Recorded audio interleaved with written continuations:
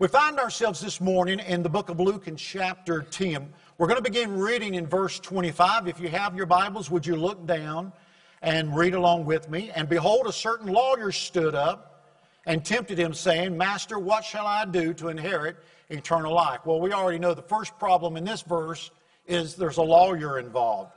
Verse 20, I hope there's no lawyers here this morning. You're not going to like this message. Verse 26, he said unto him, What is written in the law? How readest thou? And he answering said, Thou shalt love the Lord thy God with all thy heart, with all thy soul, with all thy strength, and with all thy mind, and thy neighbor as thyself. And he said unto him, Thou hast answered right. This do, and thou shalt live. But he, willing to justify himself, said unto Jesus, And who is my neighbor? And it's a trap. He's taunting the Lord. He's mocking him. And Jesus answering said, A certain man went down from Jerusalem to Jericho, and fell among thieves, which stripped him of his raiment, and wounded him, and departed, leaving him half dead. And by chance there came down a certain priest that way, and when he saw him, he passed by on the other side. And likewise a Levite, when he was at the place, came and looked on him, and passed by on the other side. But there was a certain Samaritan, as he journeyed, came where he was, and when he saw him, he had compassion on him, and went to him and bound up his wounds, pouring in oil and wine, and set him on his own beast, and brought him to an inn, and took care of him. And on the morrow, when he departed, he took out 2 pence, and gave them to the host, and said unto him, Take care of him, and whatsoever thou spendest more, when I come again, I will repay thee. Which now of these 3 thinkest thou was neighbor unto him that fell among the thieves? And he said, He that showed mercy on him. Then Jesus said unto him, Go and do thou likewise. Father, help us this morning as we look into this passage of Scripture. We think about missions. We think about reaching people, boys and girls and men and women around this globe with the gospel of Jesus Christ. Lord, would you help us to fulfill that great commission that you've given us? And would you help us in this hour, we pray in Jesus' name, amen. Well, from reading this passage of Scripture, you know there's multiple stories in the Bible that people know. You can ask people, a lot of people know, yeah, they know the story about Noah, and they know the story about David and Goliath. But if you move them over into the New Testament, most of the world can tell you the story in the Bible about the Good Samaritan. It's one of the most well-known stories in the Bible, and it transcends cultures and crosses borders of almost every country. Just about everywhere you've ever traveled, people have heard the story of the Good Samaritan. In years past, even our public government schools taught the story of the Good Samaritan. Everyone here that's my age, and I see there's a lot of us, I can always tell when there's my people in the house, and it's because if you don't know us, if you don't know our age group, here's how you can find us if you can hear us talking. We're always talking about what the doctor's going to do to us next and what medicines we take. But that's how you find us. And I know there's some of my people here in the house. And those people that are my people, I can tell you, when we were children, we went to a public school and we were taught the story of the Good Samaritan. In every state of our nation, there are Good Samaritan laws that protect us if we help others. Patty and I, one afternoon late, was flying back into Atlanta, Georgia. About 2 rows behind us, we noticed there was commotion and discovered that there was a woman in medical distress. It got to the point that the pilot came over the intercom system and he asked if there was a doctor on board or a nurse on board. Boy, that got my attention. So eventually a man shows up and he introduces himself as a doctor, and then a lady shows up and introduces herself as a nurse. And they were able to render medical assistance to the woman before we landed. And the way they were able to do that is because they were protected by Good Samaritan laws. Just about everyone knows the story of the Good Samaritan. Well, notice with me in our text that the first person we come upon is the lawyer. Notice in verse 25, the Bible says, a certain lawyer who tempted or taunted the Lord. The lawyer is portraying himself to the crowd as wanting to know how to inherit eternal life. But from his attitude and his manner, we find that he is actually mocking the Lord Jesus Christ. Would you notice with me in verse 29, this same lawyer hopes to justify himself. And Jesus decides to tell the lawyer and now the gathering crowd a story of the most unlikely characters. We look down in verse 30 and we find the first character. The Bible says, and Jesus answering said, a certain man went down from Jerusalem to Jericho and fell among thieves, which stripped him of his raiment and wounded him and departed, leaving him half dead. This certain man, he might have been Jewish, and maybe he was traveling from his home in Jerusalem and going down to Jericho, and somewhere on that road, thieves ambushed him and jumped on him and beat him and took all his belongings and disrobed him, took everything and left him on the side of the road as being half dead. The second character, or characters that we find in this passage of Scripture, is also found in verse 30. The Bible says, and Jesus answering said, a certain man went down from Jerusalem to Jericho and fell among thieves, which stripped him of his raiment and wounded him and departed, leaving him half dead. I don't know exactly what half dead means. I know my mama told me one time, I'm going to beat you half to death. And I can tell you that's not a good thing. I've already experienced that. So I don't know what it means to be half dead, but I do know what it means to be beat half to death.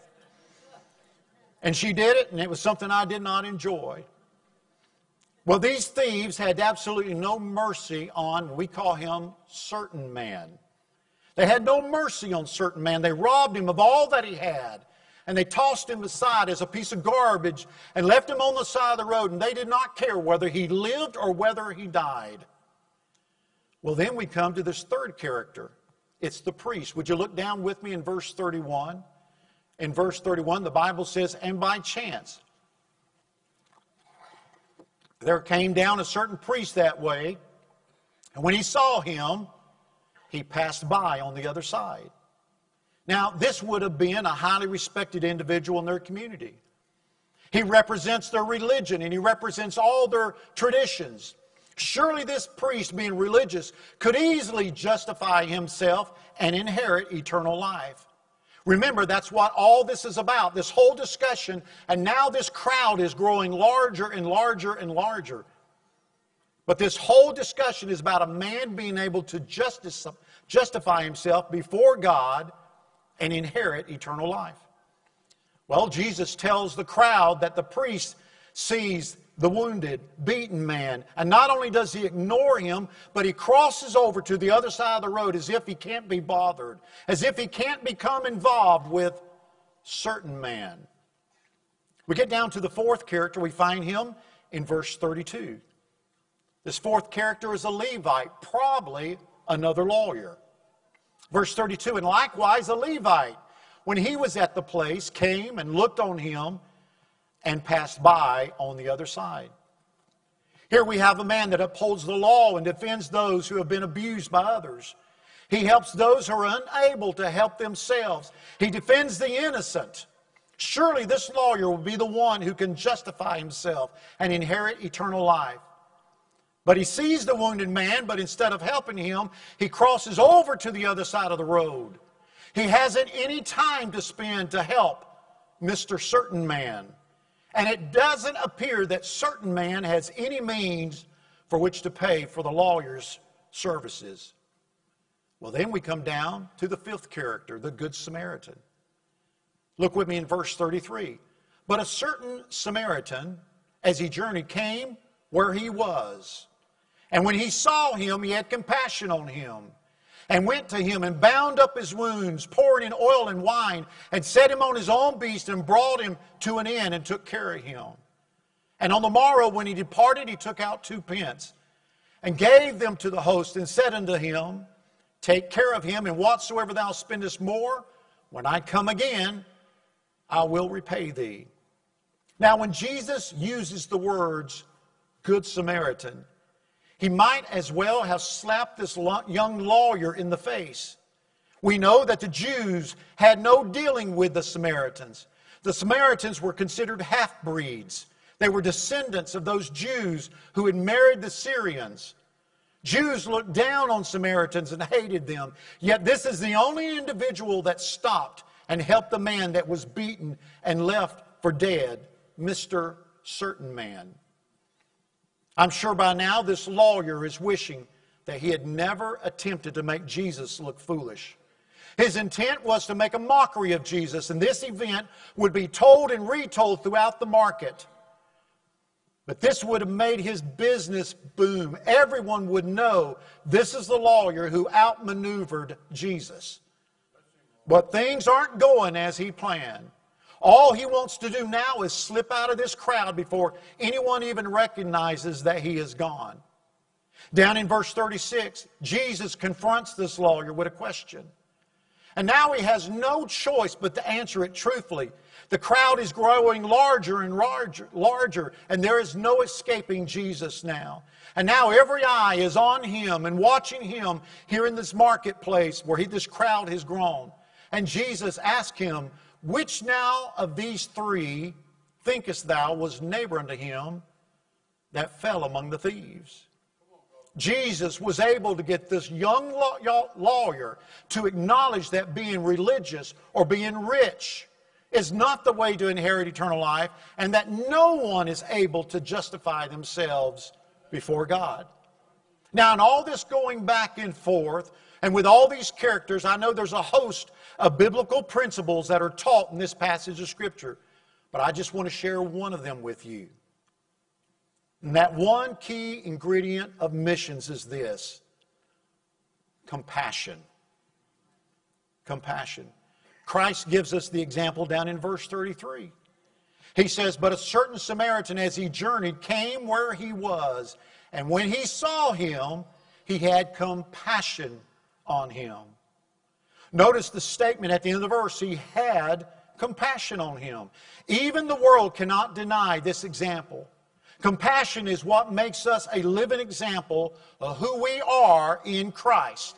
It is the one generic characteristic that we have and that the world recognizes that comes from our Heavenly Father. I will say this, without compassion, no one is ever going to believe what you say as a Christian. Now, I'm going to make a confession here. I will confess that one of my shortcomings is in this area. I've been in the ministry for over 40 years, and I've seen every scam. I've heard every story that eventually ends in asking for money. And I'll confess to you that, yes, I am a little bit of a skeptic. When I served on staff at People's Baptist Church, I'm the one that David McCoy would send if someone came in. And they seem to always come in after this preaching. And they start with their story. I'm the one they send because I'm the one who trusts no one. Sad to say. And I will tell you this, in 13 years of ministry, I only met one legitimate case. And I'm sad to say that I almost didn't catch it. I'm ashamed of that. I was so convicted that I asked the Lord to forgive me and help me to exhibit compassion. So what am I supposed to do? In my personality, I'm a little bit of a skeptic. But Jesus says if I'm to be effective at winning others to Christ, He says I must have compassion. I discovered this word compassion occurs some 39 times in the Scripture. I'll give you 4 of my favorite ones here quickly. I'll just read them for you. Psalms chapter 78, but he being full of compassion forgave his iniquity. Psalms chapter 86 and verse 15, but thou, O Lord, art a God full of compassion. Matthew chapter 9, verse 36, but when he saw the multitudes, he was moved with compassion. And then Jude, verse 22, and if some have compassion, making a difference. If you truly want to show the world that you personally have a walk with God, you must have compassion on others. Lost people don't care how often you go to church. They don't care how often you read your Bible. They don't care how well dressed you are. But if you want to get the world's attention, show compassion. Several years ago, when we were missionaries down the islands, I was a missionary pilot and a church planter. I'd flown into Nassau, the main island in the Bahamas. I'd flown somebody that was sick and needed to see a doctor. So we flew in our airplane, and I'm the last airplane that's leaving back out of Nassau, headed home, and I've got 200 miles to fly over ocean. They have particular laws in other countries about flying. You're not allowed to fly at night in the Bahamas unless it's an emergency. Now, they may have changed that rule now, but that was the rule when we lived there. I go out, and I'm the last plane getting ready to leave, and I don't know why we called him Junior, but Junior had the truck over in front of my airplane, and he's fueling up my airplane. I said, top it off. I need every ounce I can get. While he's fueling my airplane, he says, hey, Rev. Now, that's what they called me. Hey, Rev, do you see that couple sitting over there? And I looked over there, and I see a young lady sitting on a suitcase holding a bouquet of flowers. The young man standing beside her has his hand on her shoulder trying to comfort her. She's holding a bouquet of flowers, and she's been there a while, and she's been crying because there is mass scare everywhere. Everywhere. I said, what's the story over there? He says, well, apparently they got married this morning. They flew in here, but their flight was late, and they missed the flight going to your island. Now, when I say going to my island, there's two runways on our island. There's one where we lived, and 60 miles on the north end of the island, there's another airport up there. That's where they were going. He said, is there any way you can help them? He says, look at them. They're your people. He meant they're from the States. He says, you probably even know them. No, I don't know them. And so I walked over, and I began to talk with them, and I said, come on, come on. And they came, I loaded their luggage, and we took off. Now, they're a little suspicious. They're in an airplane with a guy they've never met before. Number one, you should never get in a car with somebody you don't know. But number two, don't get in an airplane just because a guy walks up to you and tells you to come on. I got them in the airplane because I knew if I witnessed to them back on the ground, they weren't going to talk to me. Got them in the airplane, got everything settled down, turned the autopilot on, and turned around and said, hey, let me tell you what I do down here. I'm a preacher down here. I tell people how to trust Christ as their Savior. By the way, have you ever trusted Christ? And then I messed up a little bit because I said, by the way, if you were to die today, if this plane, if we don't reach the island, I mean, we're out, it's growing dark, and we're out over the ocean. We're the last flight of the day that left Nassau. I said, if you were to die today, do you know for sure you would go to heaven? And I was able to speak to them for the next 20, 30 minutes, and they listened. And I was able to share with them the gospel of Jesus Christ.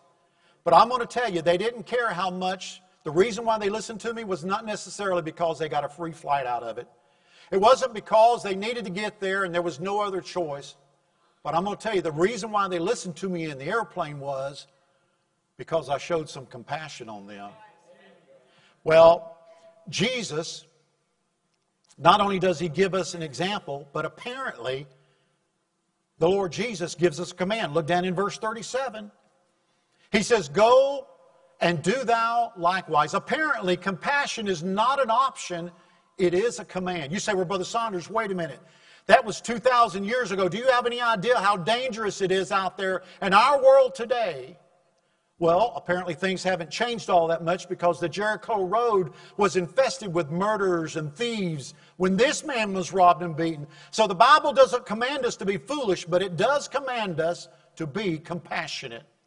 You say, Brother Saunders, no, wait a minute, this just kind of sounds like, I can hear it, it sounds like this is going to cost us something. Well, it did cost the Good Samaritan something, and I will tell you this, yes, it's going to cost us something. Each month when we give the missions, we can reach others with the gospel. Patty and I, we give our faith promise each month at our local church, People's Baptist Church. But we must all go beyond giving and purposely look for opportunities to exhibit the compassion of our Savior. Brother McCoy came to me one afternoon. He says, Brother Saunders, I got to run over to the Home Depot. You want to come? Well, I'm not turning down a trip to Home Depot or Harbor Freight or Lowe's. I'm just saying, I'm not turning those trips down. So we drove over there, and when we drove over there, sitting off to the side in the parking lot, I saw a Hispanic young man sitting there, and he looked like he had lost his last friend. I told preacher, I said, look, I'm gonna go over here and talk to this guy. You go on in the store, I'm going to go over here and talk to him. I went over there, and I'm dressed pretty much the way I am right now, and I went over there and I said, how you doing? And when I said, how you doing, he expected for me to pull out a badge and say, I'm immigration. He was ready to run. He looked around behind him. He wanted to know, what's the trap? What's the trap? There was no trap. Well, there was a little bit of one. But he was on guard and he was suspicious. But after speaking to him for a few minutes, he began to settle down. And he told me that someone had promised him work. And at our Home Depot, there's a lot of men that will meet there. And if you need somebody for labor, they just come, they'll drive through and pick you up. And then you go work for them. And he was waiting for someone that told him they needed help. He'd been in that parking lot all day long. And now we're getting near the end of the day. I asked him, I said, have you had anything to eat since you've been here? He said, no. I pulled out a bill and gave it to him. I said, there's Burger King right there. I ate at Burger King. By the way, all people my age eat at Burger King, and that's why we got this heart problem we got. I've already had mine taken out, rebuilt, and put back in. So, but when I handed him the bill, he started to reach for it. Then he got suspicious all over again, and here's what he asked me. He said, why are you doing this for me? And I was able to share the gospel of why I was doing it. I put a gospel tract in his hand and he listened. And he listened to me not because I was a preacher, not because I was dressed in a suit, but he listened to me because I showed him compassion. Each of us know that each of us know that we have that generic characteristic if we've trusted in Christ. That characteristic of compassion. It's given to us from our Heavenly Father. The question I want to place before us all today, are we exhibiting compassion? On your job, do your workers see the compassion of Christ in you? In your home, does your family see you exhibit the compassion of Christ? You already know the Lord's working on me about this. We must have compassion. The world does not recognize us when we act and react just like them. But there is one thing that gets their attention fairly quick. It makes them sit up and take notice. And that is when they see compassion. And they realize that the only way an individual can have compassion, that it comes from God. One preacher said it this way, the world does not care how much you know until they know how much you care. The Bible says, and of some have compassion, making a difference. Do you want to make a difference? Do you want to make a difference in this world? We look around and yes, we see everything that's taken place. In the Sunday school class this morning, we heard all these things that are taking place. We know we're nearing the second coming of the Lord Jesus Christ. We know the rapture is imminent. It could happen any moment. Any moment. Brother Baker is just wishing and praying that it happens before tomorrow morning. And I understand that fully. But I'm going to tell you this. If we're going to be effective, if we're going to be effective soul winners, if we're going to be able to tell people about the Lord Jesus Christ, that one ingredient must show forth. We must have compassion. And of some making a difference, compassion. It's all about compassion. Would you bow your heads with me?